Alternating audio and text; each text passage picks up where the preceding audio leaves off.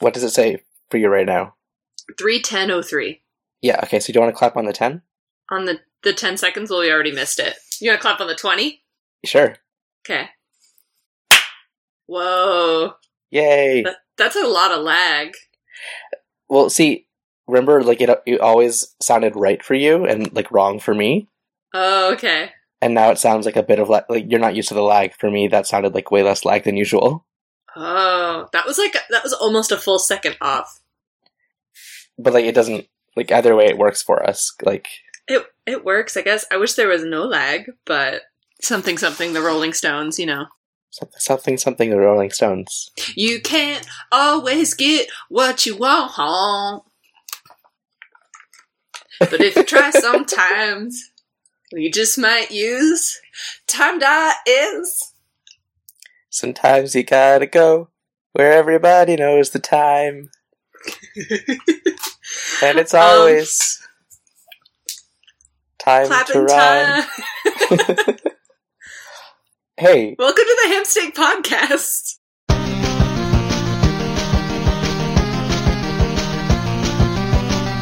Do you want to just go into it, or? Well, Lydia, if What? that is your real name, What is this podcast? Oh, we doing it? Sure. Welcome to the Hamsteak Podcast, where we read Homestuck and tell you about it. That's what it is. My name's Alex, and I haven't read Homestuck before. My name's Lydia, and I used to say I super have, so I probably will keep doing that, but shit, my knowledge is obsolete, and at this point, half complete, so strap in. Hey, it's 2019.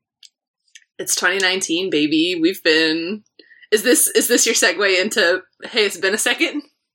No, we already did that a year ago. I mean, but it's been like another second. Yeah, it's been another second. Don't worry about it. Let's just talk about Homestuck. You just want to go into it? I kind of was gonna... No, yeah, we're gonna talk. Gonna wrap. I'm gonna turn my chair around here and lean in. Cool. Yeah, so this is the podcast where we read Homestuck, and tell you about it. It is. Wait. Okay. So are we gonna like address that, like the fact that there's been like a hiatus or no? I feel like we both kind of sound a little different on account of time has ravaged us, but we're just a whole sweep older. Yeah. Boulder? It's been one sweep since we potted cast. Please go ahead. I was just gonna like launch into it. If we're launching into it, let's go, baby. This is very authentic. Yeah, It's been one sweep is actually a good episode title, so nice. We got that.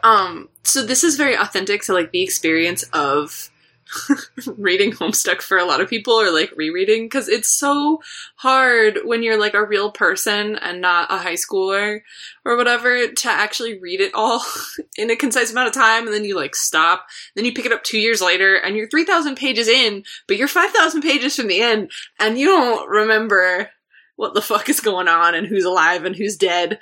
So true. That's coming. Don't worry. Actually, 3 pages into like what we read this week, Carcat like goes ahead and like basically runs down the status of all the trolls, at least, which is that was helpful. Yeah. So the pages that we're reading today are. I'm scrolling. Oh, okay. Well, we should talk about how the website is different. Oh yeah, before we launch into it, yeah, the website's different. I'm mad about it. I'm not mad, but it's weird. So like before, our page numbers were based on the total pages on mspa.com, or mspaintadventures.com, which included the previous stories, which Homestuck dwarfed, but still there was like 2,000 odd pages. 1,900 pages already there at page 1 of Homestuck. Now Homestuck page 1 is homestuck.com/story/1. Luckily we accounted for this when we were making our hemometer, which we will have to make a new one, or we'll have to add to it for this for the first time in a sweep. Yeah. We're older trolls now. but we are going back in page count, even though we're going forward in total pages. Yes, it's like the furthest ring. Time is meaningless. Welcome to the Hamsteak Podcast. Time is meaningless. What do you mean it's been 2 years? Pay no attention to the 2 years that have transpired. So the pages that we're reading this week are now, like, they're 1 indexed. So they are now 3423 to 3658. So we're also going to start picking the pace up a little bit and covering about, like, 200 to 250 pages an episode. Yeah. At least. Because we want to finish this story eventually. We do. And also, this isn't, this episode going up doesn't mean that we're back on, like, a regular schedule yet. I'm currently living at home, which does not, make for podcasting opportunities. I was just luckily home alone this week, and we had the chance to record. But eventually, we will get back into the swing of things in a more, periodic manner. Hell yeah. Did you, in your time home alone, have you had to, like, create any sort of Rube Goldbergian, traps for any guileless, robbers? Yes, and they were made of my dirty laundry that I haven't done yet all week. Oh, that's pretty scary. I've truly been stuck in this home. So this week, So we went back a few pages to, like, catch up, like, to remind ourselves of where we were in the story. Sure. And Did basically, yeah, like, we covered half of this. No, we didn't. We never posted that episode that you're thinking of. Oh, right. Episode 42 is not posted. This is our second go. Yeah, you're right. That is the stuff that we... Okay, so never mind. We didn't cover this on the podcast. So yeah, so where do we start this week? So this week, we are picking up, like, right in the middle, unfortunately, of a bunch of suspense that was building over on the Meteor, where, if you recall, all of the trolls are hanging out. And there are, by my count, 2 to 3 people on discrete murderous rampages. Yes. So we have Vriska just killed Tavros. Mm-hmm. Eridan just killed Pfeffery Mm-hmm. and tried to kill Kanaya. Mm-hmm. And Gamzee is honking. Mm-hmm. Has he killed anyone yet? Has he killed anyone yet? No, but he does this week. Yeah, he sure does. Yeah. So let me just run down the list. I went through. So the pages start this week. Basically, all that happens is Solix got knocked out for trying to defend Pfeffery, and Karkat drags him inside of the lab to just, like, hide. He is trying to get in touch with Terezi, but she's not answering because she has discovered Tavros' dead body, and she's trying to, like, revive him by kissing him. And she takes off her, like, glasses that she's using to chat. And by the time Karkat gets to his computer, she's signed off. He's, like, reading those back messages. And then he messages her back to be like, oh my god, like, Eridan's on a rampage too. Please tell me you're alive. And all he gets back is honk. So he blocks her. Just understandable. But yeah, so we don't know yet why he gets that back from her. I mean, it's pretty obvious that Gamzee's got her computer, but... Right, I just mean that we don't know what's happened to her. Right, yeah. So then he falls down the stairs and knocks out all of Solix's teeth. And then in his frantic messages to Terezi, we get a nice little recap of where all the trolls are, at least as far as he knows. Aradia, I'm filling in blanks here. Mm-hmm. Aradia, a while ago, exploded. Aradia robot exploded. Tavros has just been killed by Vriska, to basically, like, take revenge on her for he realized that she was responsible for them having all the problems that they're having now. She's the one that prototyped Becquerel. And he wants to kill her, or he was she was involved with that. And so he wants to kill her and avenge her, and she murdered him.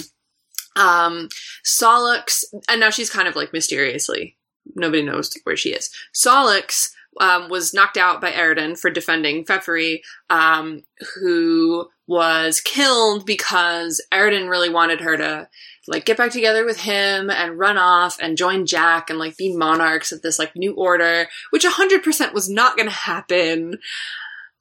And in like ultimate, he's such a shithead. He just killed her, like, for essentially just rejecting him. Right.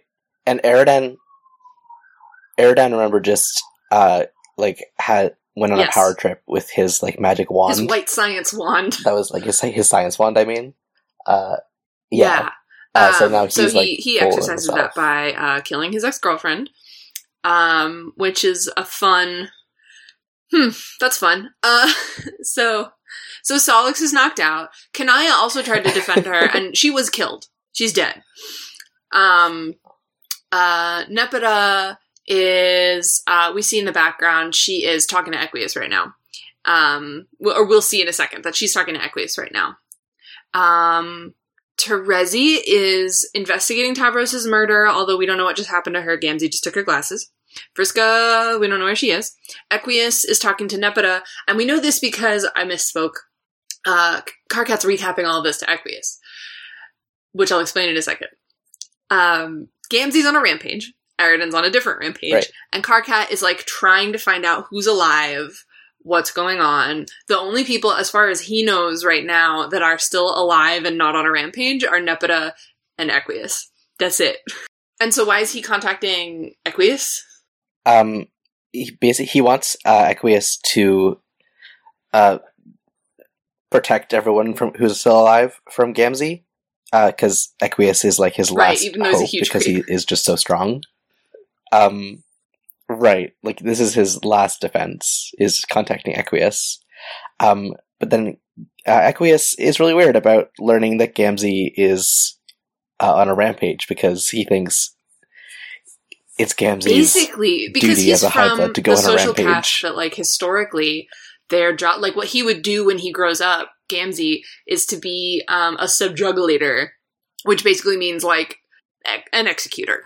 Like they quote unquote hear cases, but it's mostly by murdering people. And he's murdering based on like caste lines. And Equius has these really fucked up like ideas about conforming to the social order, and so he's like, yeah, he has every right to do that. And so Karkat's like, hey, I need you to take out Gamzee, and he's like, I cannot do that for you, but I'll try and find a way to protect everyone, which he is about to summarily fail to do. But yeah, he also Karkat also asks Equius to like, oh, why are you okay with, or sorry, 1 second. What page is this? I'm gonna read it back. Read it back now, y'all.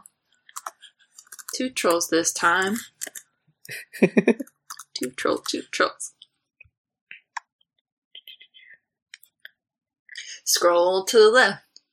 Scroll to the right. Freeze! Everybody kill your friends!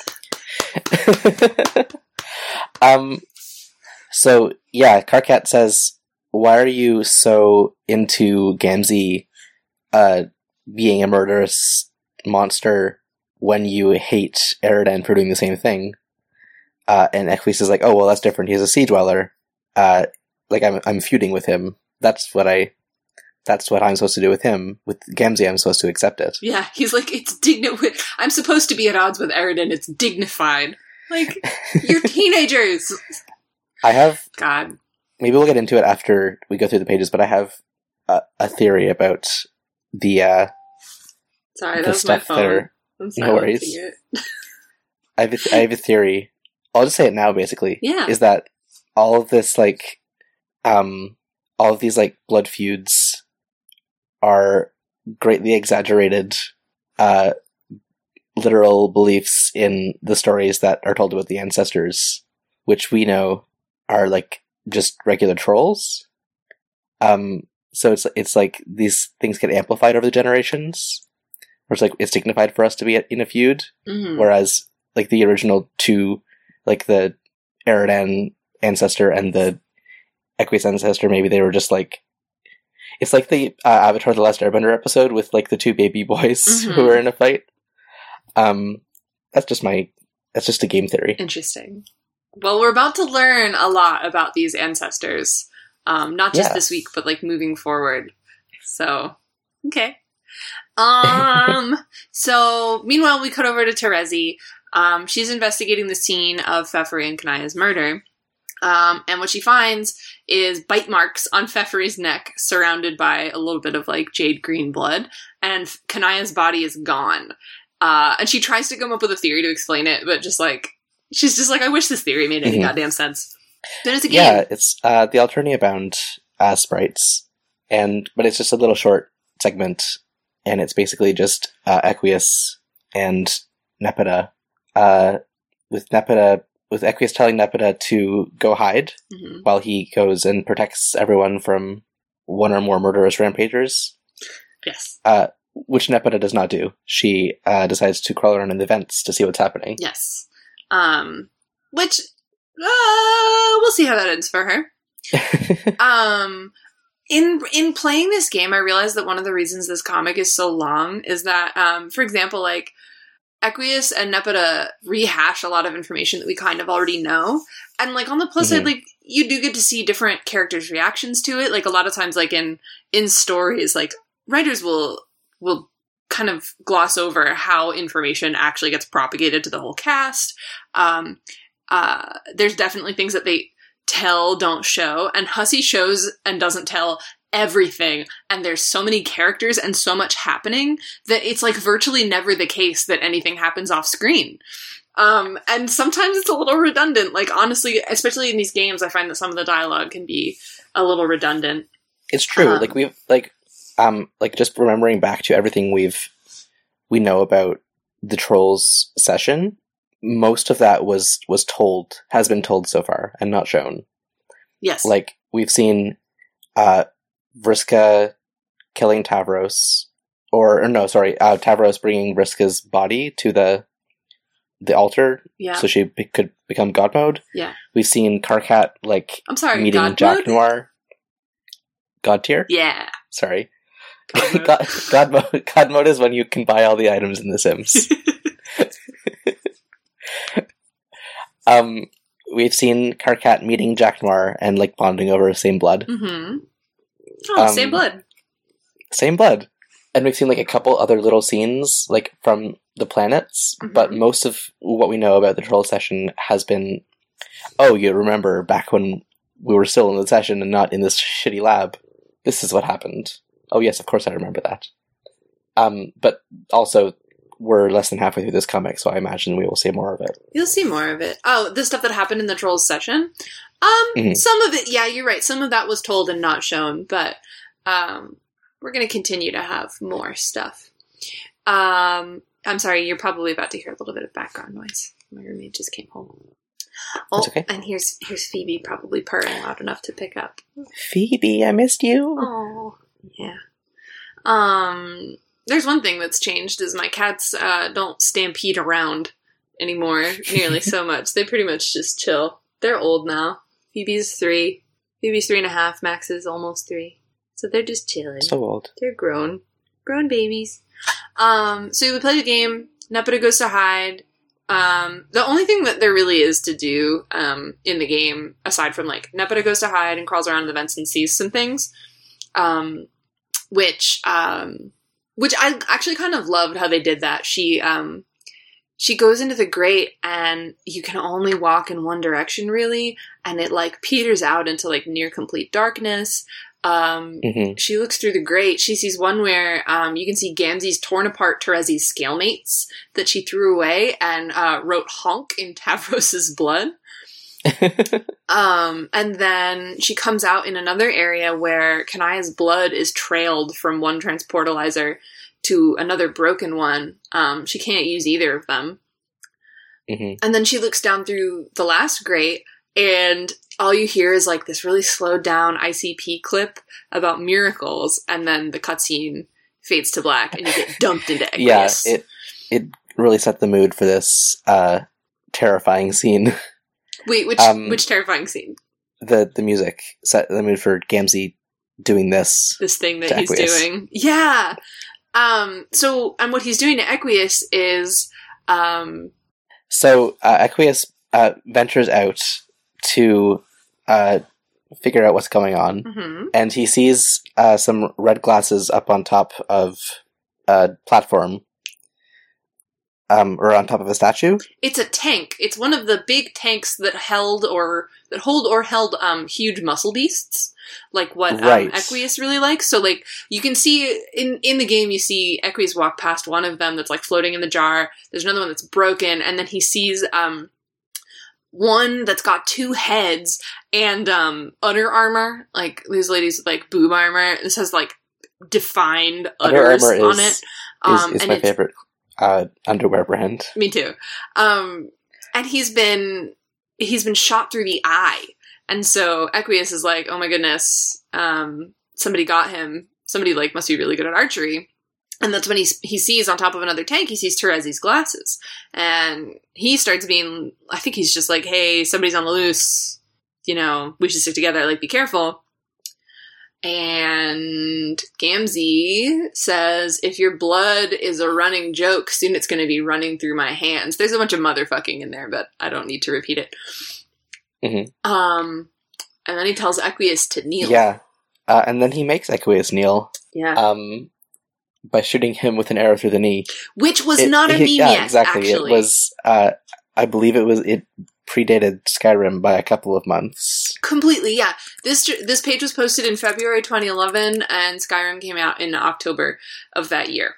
So, November. When it was posted, honestly, it's kind of badass.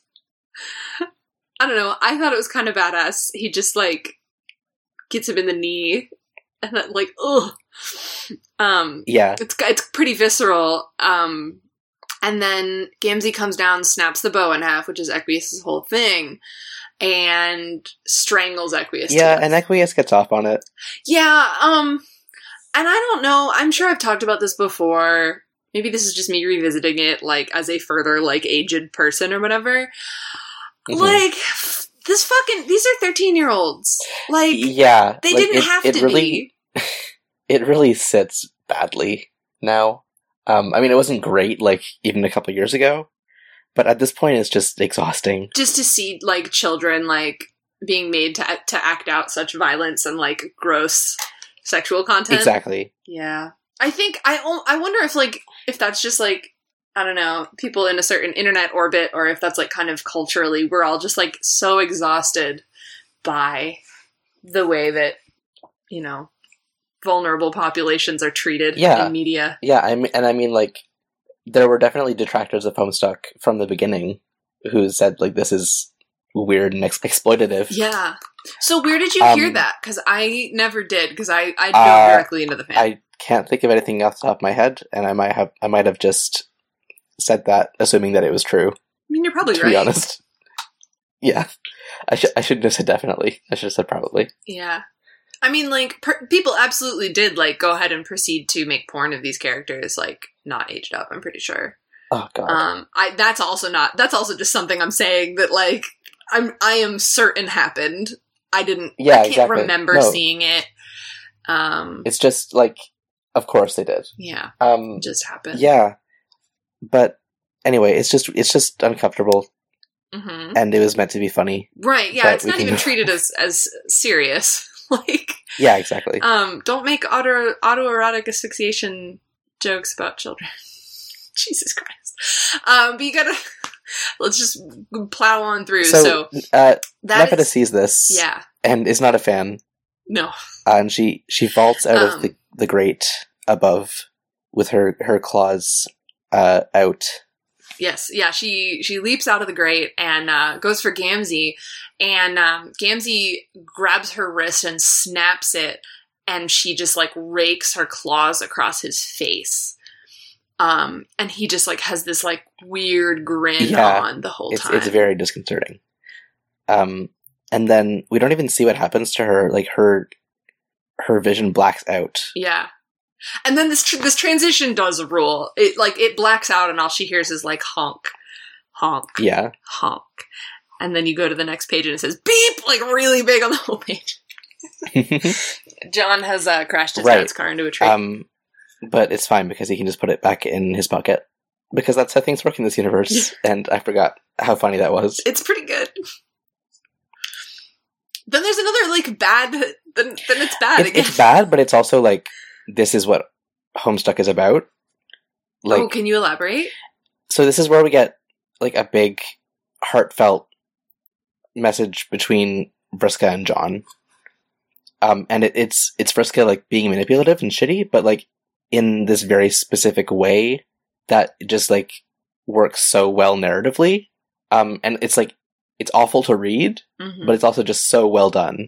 Do you mean she's, like, a very... Like, it's a very authentic, like, abuser talk? Yeah, exactly. It is. And it's very authentic, like, young, completely unconscious. Or, like, semi-conscious abuser, too. Like, she obviously, like, doesn't necessarily realize she's manipulating him or doesn't realize that, like, manipulating him in the way that she is like, bad. And, yeah, and she's talking about the difference between human and troll morality because she's admitting to him that she feels guilty about killing Tavros. Which she doesn't want to admit to any of the trolls because that makes her feel weak. Because she goes into how troll society is about culling the weak people who don't have the stomach to commit massacres. And like it's part of her bloodline to be a mass murderer, and how if she hadn't been a mass murderer since early childhood, she would have been killed or been eaten by her Lucis. Yeah. It's heavy stuff, and like John's like, this isn't okay, but thank you for explaining. Yeah. Man, to this day, like, I'm just like, I don't know how I feel about all of that, like, moral relativism, especially now that I'm, like, more removed from it, and, and I'm like, it's not used to as much effect of, like, exploring any particular theme. It's just kind of, like, a fact that, like, they happen to be so violent. You will, like, there's reasons for it, and you'll find out more about it later, but, yeah. I want, like, the way that she talks to him, she gets right into, like, are you mad at me? He just found out his father's, what is it? He is freaked out because he's trying to find his dad, and she's just like, John, are you mad at me? I'm so relieved that you're not mad at me for tricking you into dying so that you would reach God tier. And, like, it doesn't seem like John's mad. But this is the thing that happens with abusers, where they make themselves out to be these, like, vulnerable people, and, like, in such a way that, like, there's no room for the other person's feelings. And then she wants to turn it around and talk to John about how she killed Tavros, and yeah, she feels bad. And it's really uncomfortable. This isn't a good look, especially after, like, years of, like, Me Too.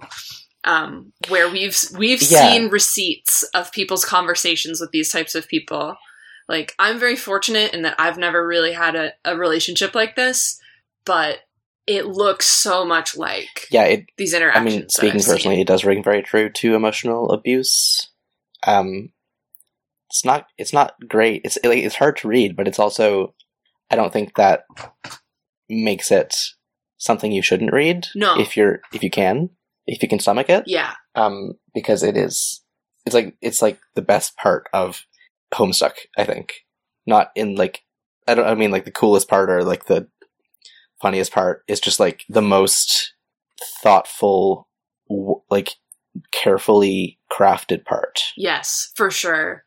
For sure. It's one of the places where Hussey, like, shows some sophistication. Yeah, exactly. Yeah.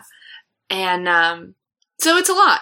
And she also talks about, how, like, we were talking about troll society, it's, how Vriska kind of thinks that the game is grooming them to be what their society, like, wants them to be, and she thinks that the game was trying to use their murderous instincts against each other.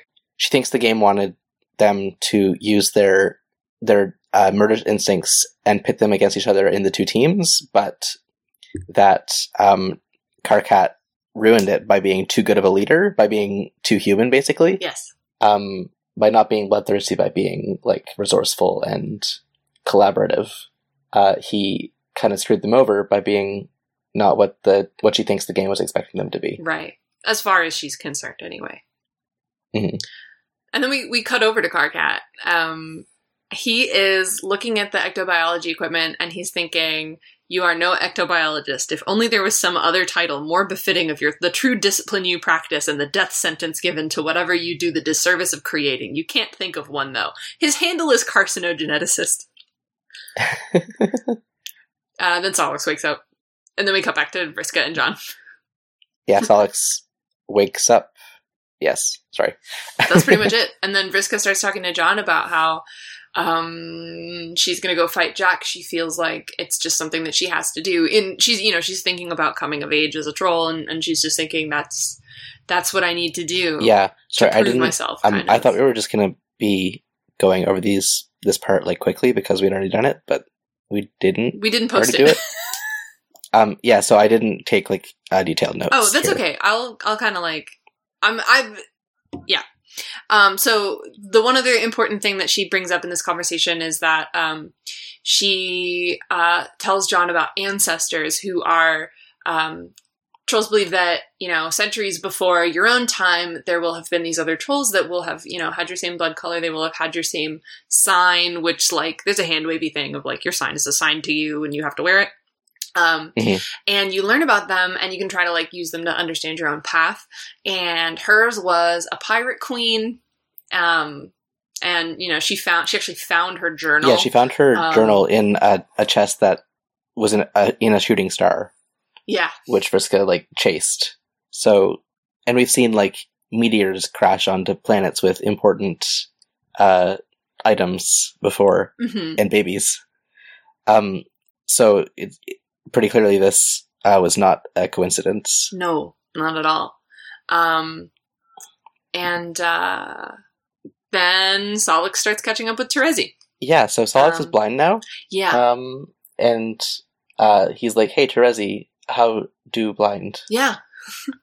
Because she has learned how to like see with smells, and she's like, "Well, I'm not, an immortal dragon, but I'll try." Yeah, and being reminded of that reminded me of how each of these trolls are like the special chosen one in their own way. Like, yeah, the dragon princess, the brood mother, the spider feeder, the Fish horror princess. terror.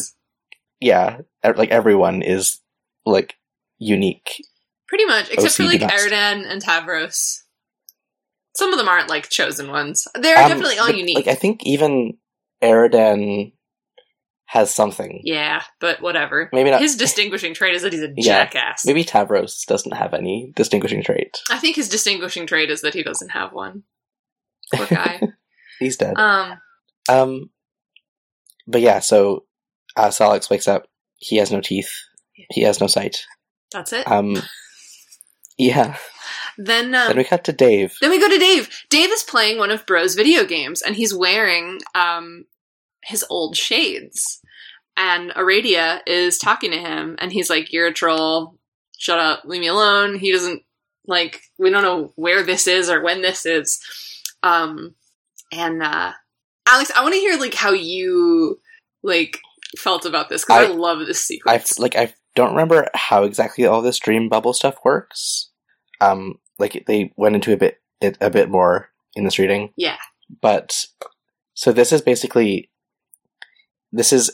a Dave who died, and now he's in this dream bubble, in like furthest space or whatever it's called. The furthest ring. Furthest ring. And Aradia is God tier, and she's talking to him. This memory of Dave, or this like Dave living out a memory, in a dream bubble.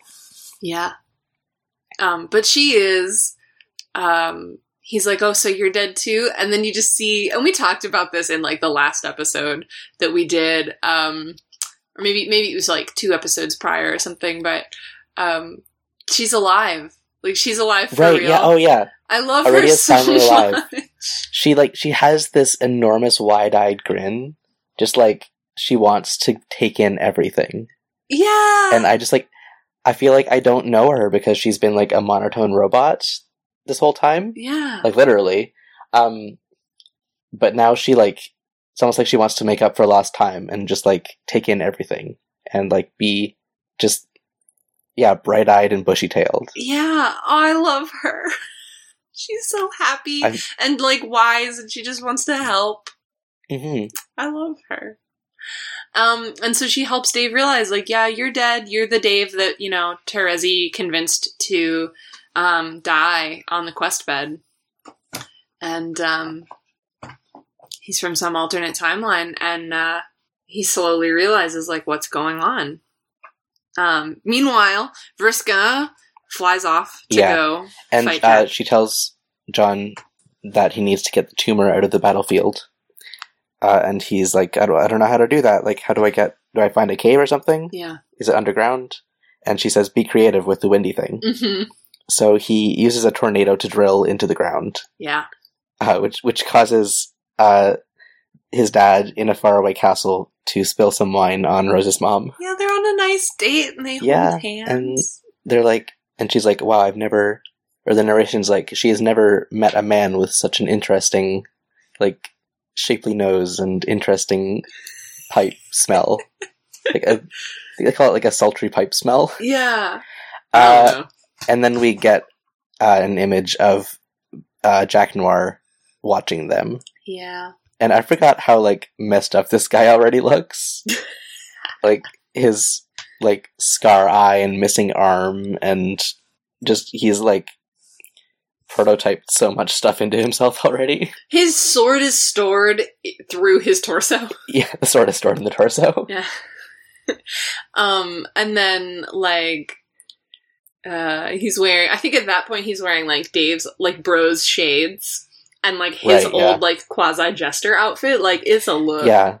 The tattered jester outfit around his neck. And he's got, like, a Becquerel-shaped face. Yeah. And huge, like, black angel wings. It's a lot. But then we cut back to some excerpts from the journal that Vriska found in that meteor. Yes. It's the journal of her ancestor, Marquise Spinneret Mindfang, who is a bad person, pretty categorically. Yeah, so the thing about this is, my immediate assumption is that this is not a literal journal. It's like character role-playing notes, basically.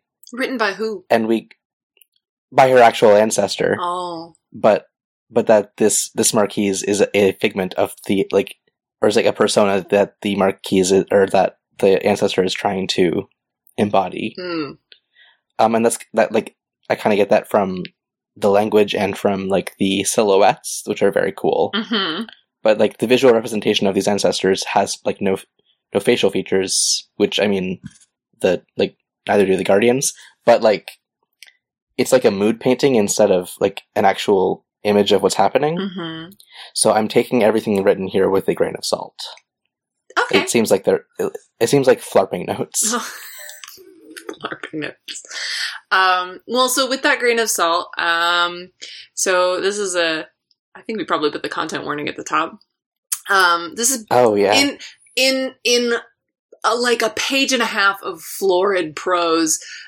Basically what happens is Mindfang tells us about how she has a kismesis relationship, like a romantic rivalry with Eridan's ancestor, something Dual Scar, which is a stupid name, and about how she likes to torment him with the fact that she doesn't really care about, like, the blood hierarchy. And, like, to prove it, she's, like, stolen a ship of slaves that he's got, and brings one of them up from the hold and, like, doesn't check her blood color. Like, she seems like runs warm, so, like, she can kind of tell that she's, like, a lower blood color, which, like, God, this is gross. The whole thing's gross. And she, mind controls this woman into, like, starting to undress her, essentially. Like, the implication is, like, she's gonna take advantage of her. and it's gross. It's really nasty. It's gross. Like, the whole point of it is she's just, like, using this girl basically to, like, piss off her romantic quote-unquote rival who is having none of it.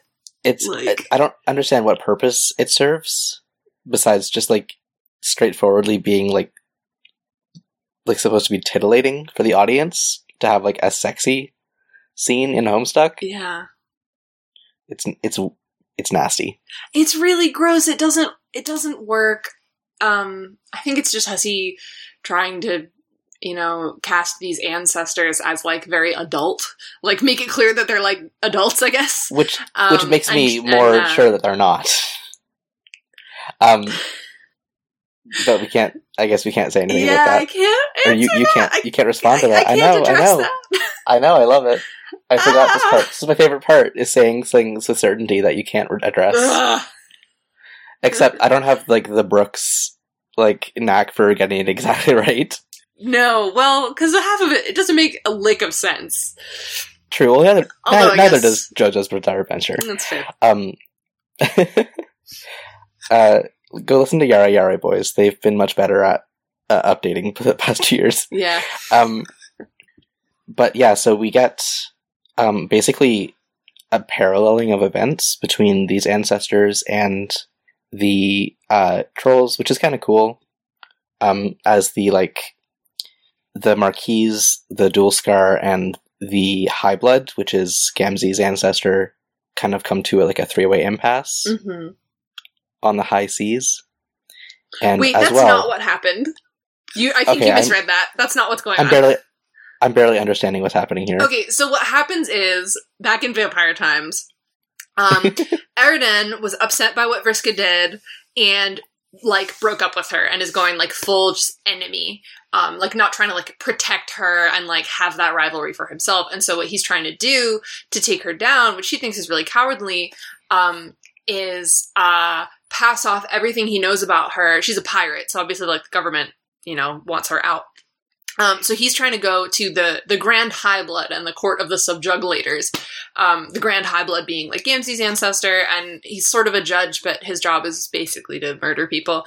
And he presents the information about Vriska's fleet, or Mindfang's fleet, everything he knows about it.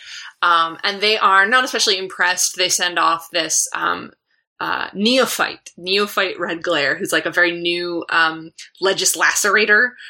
She's a lawyer come cop come assassin, and her job is going to be to go and that's track down Terezi's Mindfang ancestor. Yeah, that's Terezi's ancestor.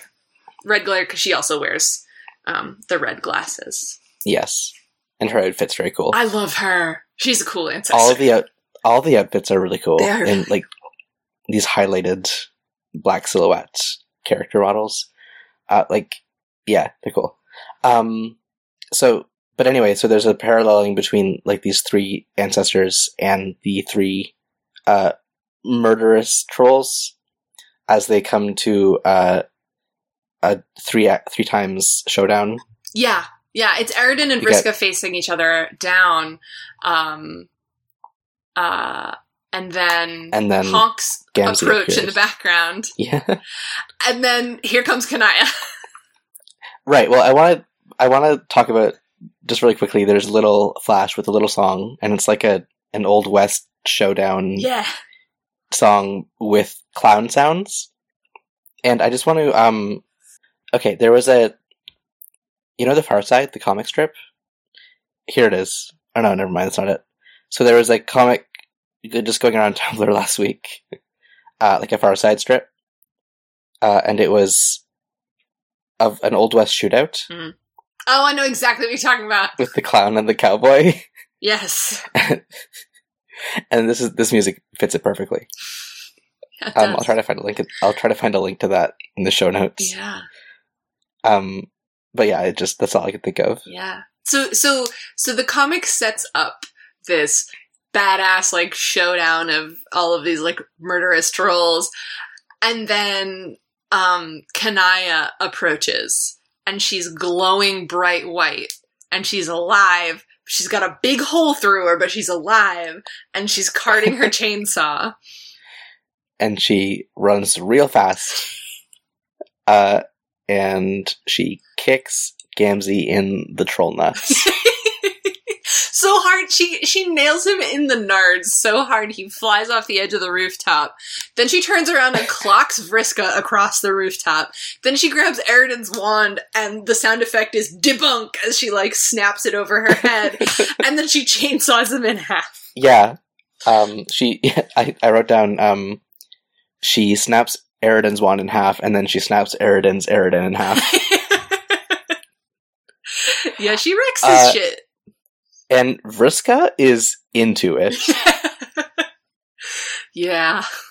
Because we needed more, like, D-plot romance among these troll children, but whatever.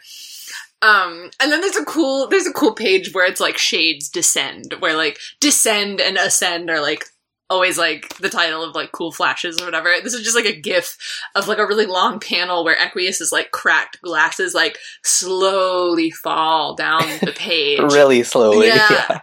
And then they land on Kanaya's face. And then she turns what Vriska's so smitten with is, like, she's got so much, like, style, like, these shades fall on her face. Then she turns her chainsaw back into lipstick, but it's, like, all bloody, and then she puts it on. And Vriska's just like, oh my god. Yeah. And she's got this, like, huge, like, billowing sash around her waist. Yeah. It's a cool look. Kanaya's a badass, you guys. She is. Then we cut right back to where Jack was, and he has murdered Mom and Dad. Yeah. Like, John's dad and Rose's and mom. Are there any of the Guardians left at this point? Because Bro died. Yeah. They died, and then Beck is, like, not dead, but in Jack Noir. Yes, in fact, at the end of this comic, later on, Jade's going to talk about how they've all lost their guardians at this point. But, so yes. Is Grandpa still alive? Is Grandpa still there? Grandpa wasn't really her guardian. It was right, Beck. Right, but is Grandpa still, like, alive? We don't know. Okay. We don't know, and he doesn't count. Because he didn't do any guardianing. Okay, never mind.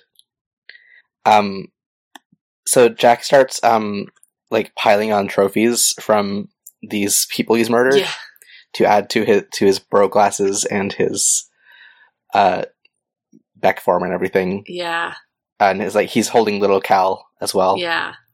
And he's like, there's no trophy too small to take off of a dead body. But then he realizes that he's become what he hated, which apparently was people putting on clothes. He starts thinking about dog treats, and then he starts thinking about Jade. And we see that he had an opportunity to kill Jade, but he couldn't.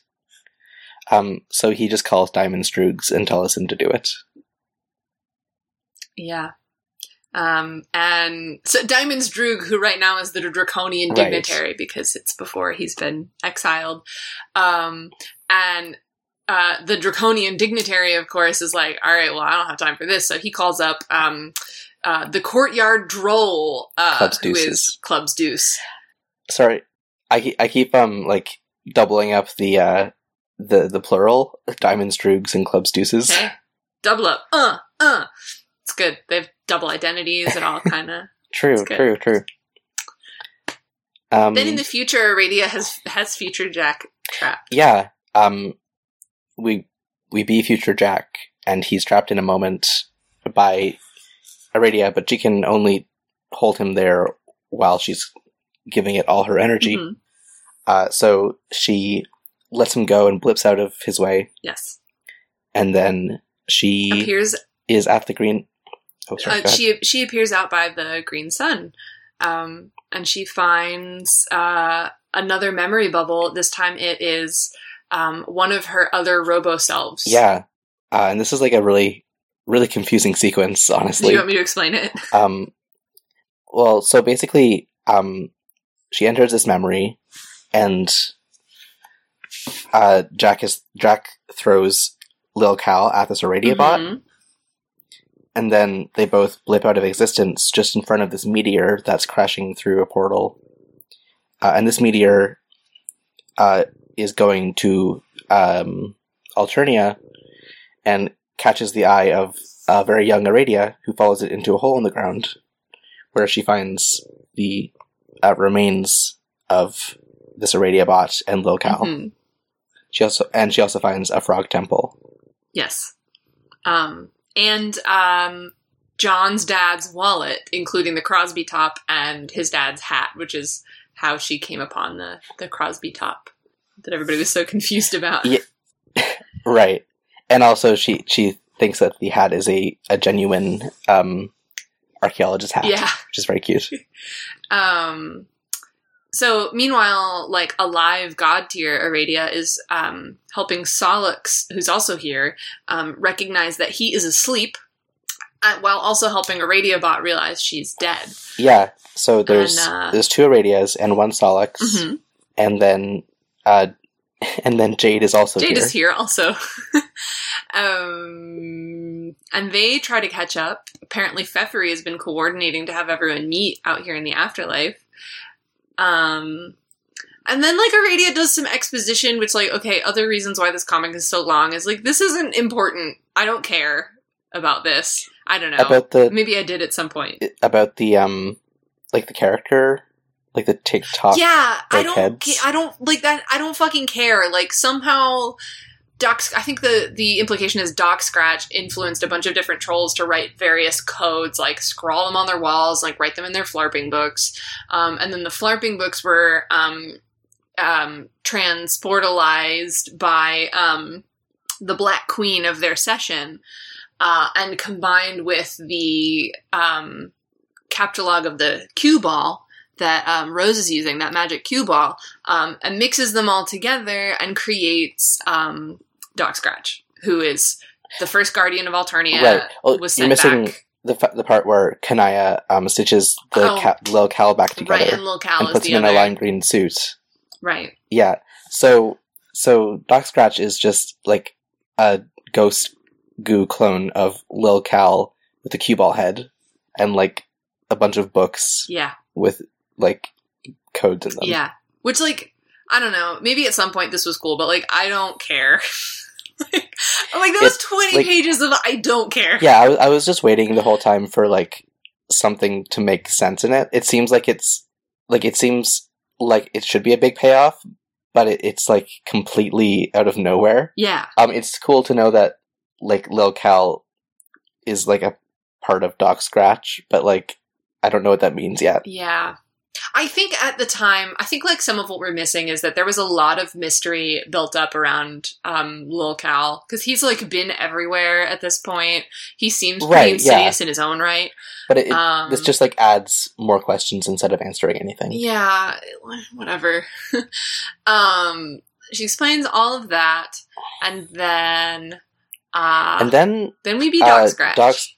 Doc Scratch just kind of like grabs the camera and is like, "Hey, take a knee. I'm gonna talk for a while now. Yeah, I'm insufferable."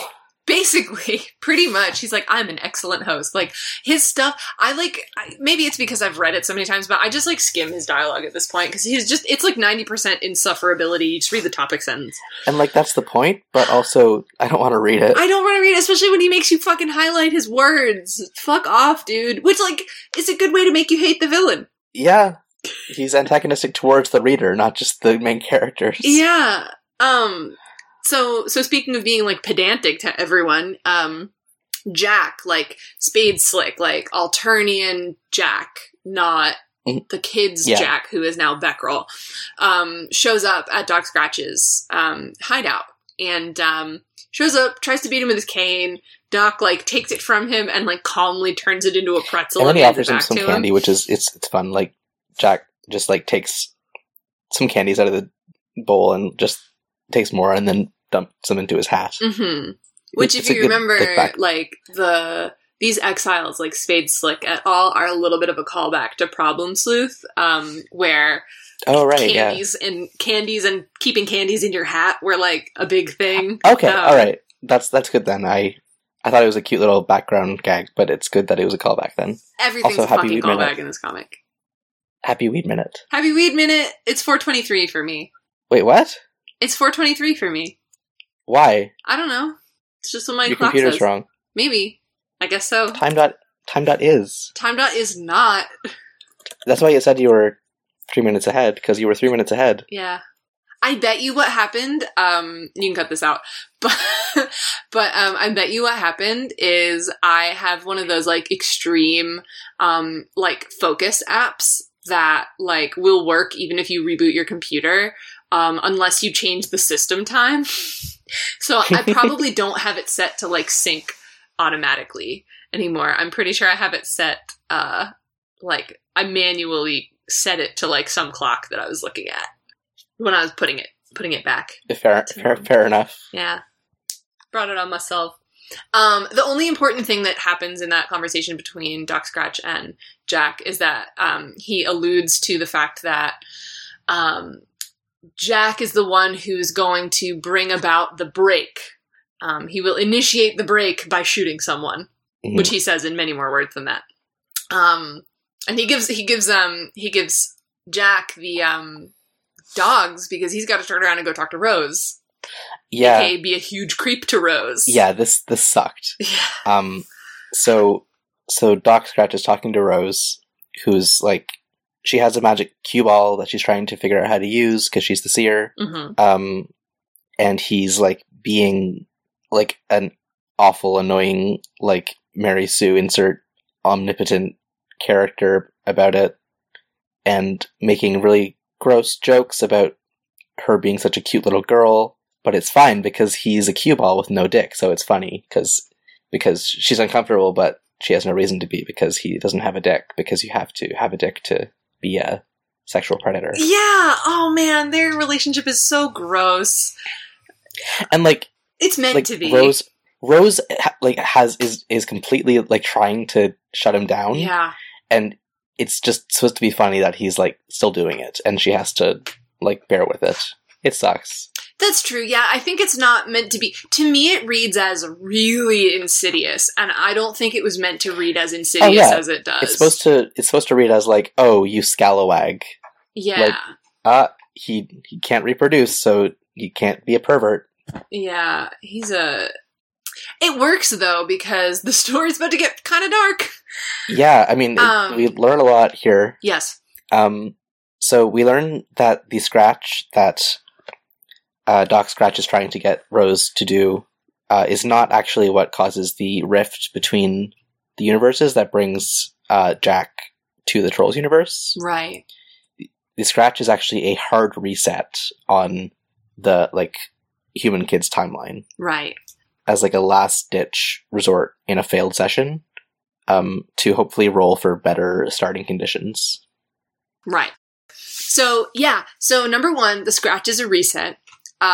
Number two, okay, they want to destroy the Green Sun because that is Jack Noir's power source, like the one that's been prototyped with Becquerel, and that's going to save, their universe. But doing so, it's also Doc Scratch's power source, which will kill Doc Scratch, which he wants to happen because when he dies, it summons his master, Lord English, who will also destroy the universe. But supposedly, that is the option that is less of a risk to reality as a whole, because Lord English's arrival in the universe are, like, in each universe he arrives in is, like, predictable and orderly. He's essentially, quote-unquote, like, already here. Right. He's, like, paradox space accounts for him. Right. Whereas Jack Noir is like a loose cannon. Basically, she's sort of been investigating cheating via information that she gets from the horror towers in the Furthest Ring, delivered to her via her dream self that woke up because of that splintered timeline, where John got himself killed not on a quest bed, and so they were able to come back. Her dream self merged with the one in this alpha timeline, and so she learned a little bit about that. She became more connected to the horror towers. They started telling her more about what's going on because Jack is a threat to their existence, and so they're trying to help her. And what Doc Scratch is insinuating is that maybe they are not so trustworthy, or at least that they are kind of manipulating her more than she's aware. Yeah, and he's also insinuating that her magic comes from within and not from her magic knitting needles, which she finds to be an insufferable thing to suggest, but also is true. Yeah, I don't really understand any of that.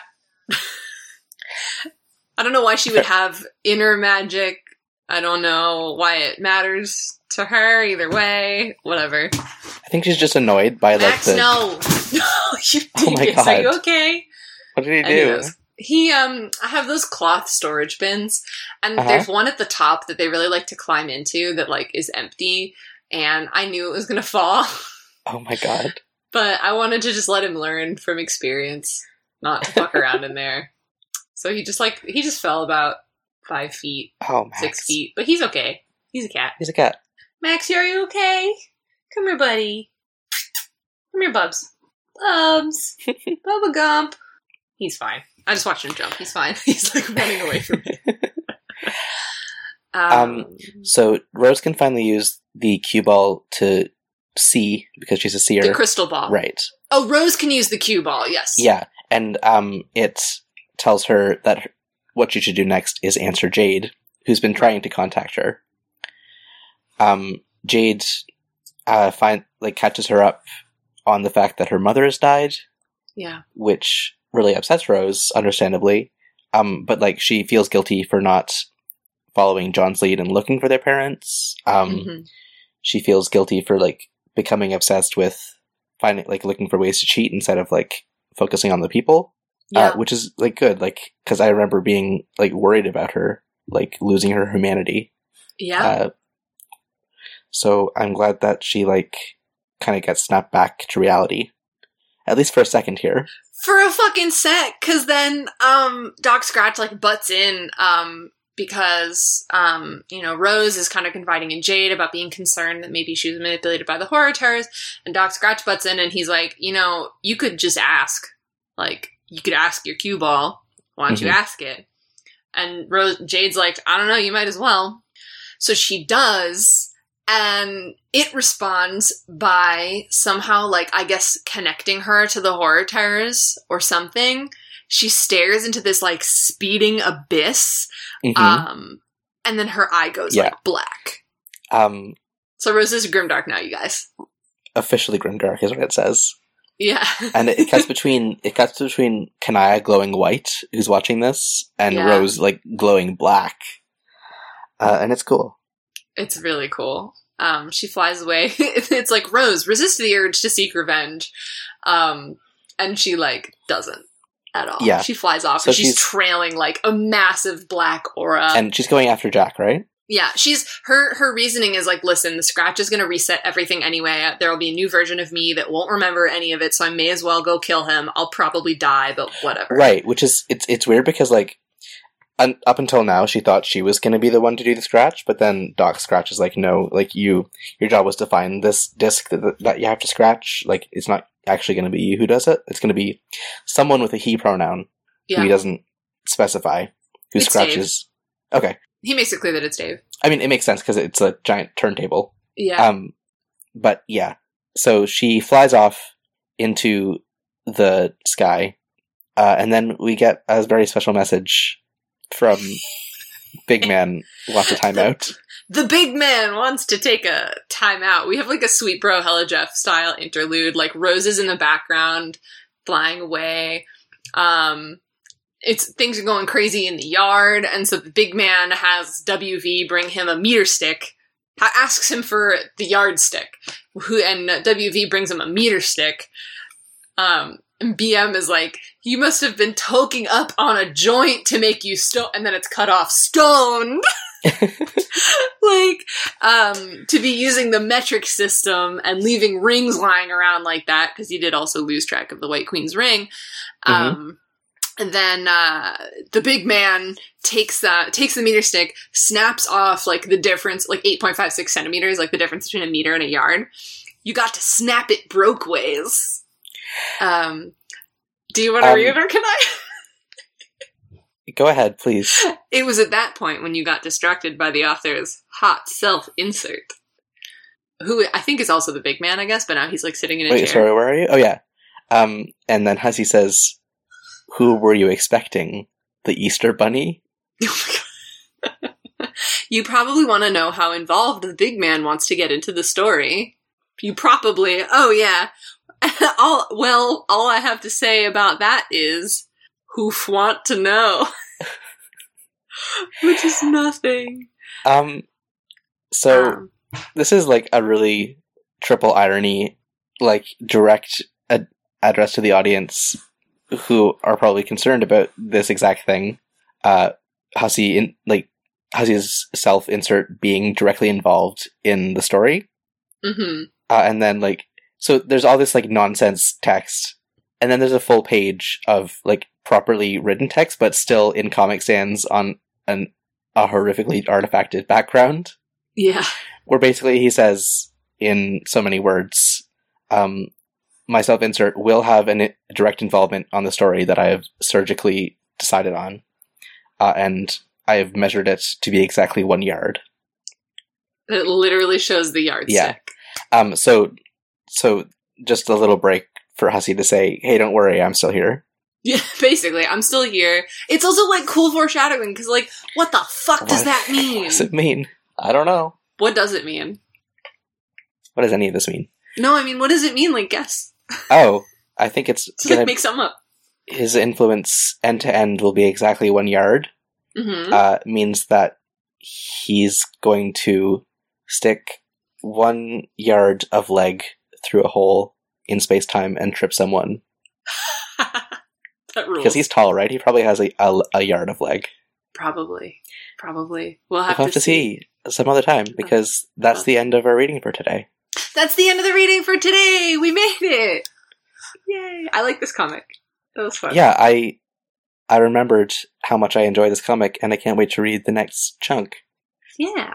Thank you for sticking with us. If you're listening to this one first, which maybe you are because you've heard of one of us in the meantime, this is a big commitment. Don't feel obliged to listen to it. Yeah. Don't feel like you have to go back. I don't know. Like, just pick it up whenever. Don't listen at all. Whatever. I don't know. It'd be nice if you did. We're just doing this for funsies.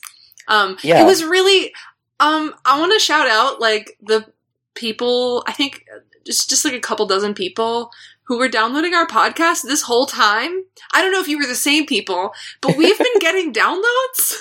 Yeah. Thanks. Yeah. I mean, maybe it's people who are just like, it can't have been just automatic, like, updates to your podcatcher either, because we weren't releasing anything. So it was just new people finding us somehow or other and, like, deciding to download episodes. So, like, thanks, guys, for giving a shit. Here's some content. Here's content. Hope you like it. Hopefully we can make more soon. Yeah. You want to talk about the ARG? Yeah. Let's talk about that. Okay. So, like, well, I guess we can, like, just kind of generally, Homestuck, the comic is over, but, like, Homestuck, the brand, is not. There's, like, the Hive Swap game. I didn't even realize this until, like, a couple weeks ago. There's, like, an entire visual novel called Hive Swap Friend Sim. What? Where you just meet 36 different trolls. I didn't know that. It's like to tide over between Hive Swap Act 1 and 2. Okay. They're just, like, they've just been introducing 2 trolls at a time in this, like, visual novel. Okay. Yeah. Interesting. There's a lot of trolls, and they all have troll names. Yeah. And they all have different, like full hemospectrum syllabary symbols. Yeah. And I don't think any of them are good. I believe there is some unreleased content of you and me looking through all of those trolls and me just screaming about how bad they are. That wasn't all of them, because now they're actually all out there. Hell. Hell. Also, Homestuck is, like, available in bookstores now. Oh, it's been. Was it, like, when we were podcasting? Yeah. Yeah, the book started coming out in, like, I don't know, 2012, 2013. I guess I only saw them. Like, maybe they just weren't, like... They may not have been in... prominently displayed. In bookstores, like, they were available online. Right, like, I mean, So I guess, yeah, you it's go not to the case that normal... they've been out in bookstores that Right. whole time. They were available online. I like, every time I go to the normal-ass bookstore, like the Barnes & Noble equivalent in Canada, like, I just go to the comic section, and there's Homestuck Acts 1 and 2 and 3 on the shelves. No. And it's weird. That's like its own whole podcast, like how I feel about like this, and like good for Andrew Hussey, whatever, like I'm happy for him, but like Evan Dahm wrote a whole thing about Evan Dahm, who's a comics artist, wrote a whole thing about how like the internet is just not the Wild West that it was. It's become so aggressively commodified, and it's just not this free space for experimentation anymore. And so it's so hard to watch this bizarro piece of media that would not exist were it not for Andrew Hussey's ability to like build up his brand and build up his skills making weirdo content on the internet in the early 2000s, and then B, for that space to continue exist for like this brand like take off like wildfire, and for that fandom culture to build and everything. And then it became popular, and now like the website's rebranded, everything is branded, there's like merch everywhere, like it just isn't the, you know, like it's not like hard to figure out how to read it. And like, not that I think there should be barriers to entry for content, but it's more like symbolic of the overall like commodification of the internet, in a way that's really hard. This is free content that I like stumbled across, you know, and now it's a commodity. Like, I want to say, like, it's not bad that there's Homestuck merchandise, obviously. Like, it's great that he can make money off of this. But, like, it being, like, so Homestuck is, like, Homestuck.com is copyright Homestuck and Viz Media, which is, like, an anime merchandise company. Yeah. And that's just weird. It's terrible. Like, it's corporate. Yeah. Well, it's not, I mean, it's just the way that it is. If you want to let your stuff blow up like this, like, you do partner with big corporations, but just like... So anyway, all that to say, there's one piece of shitty Homestuck news that we should address because it's pretty recent and pretty bad. Yeah. So I'll just tell you. Take this? Do you want me to just do it?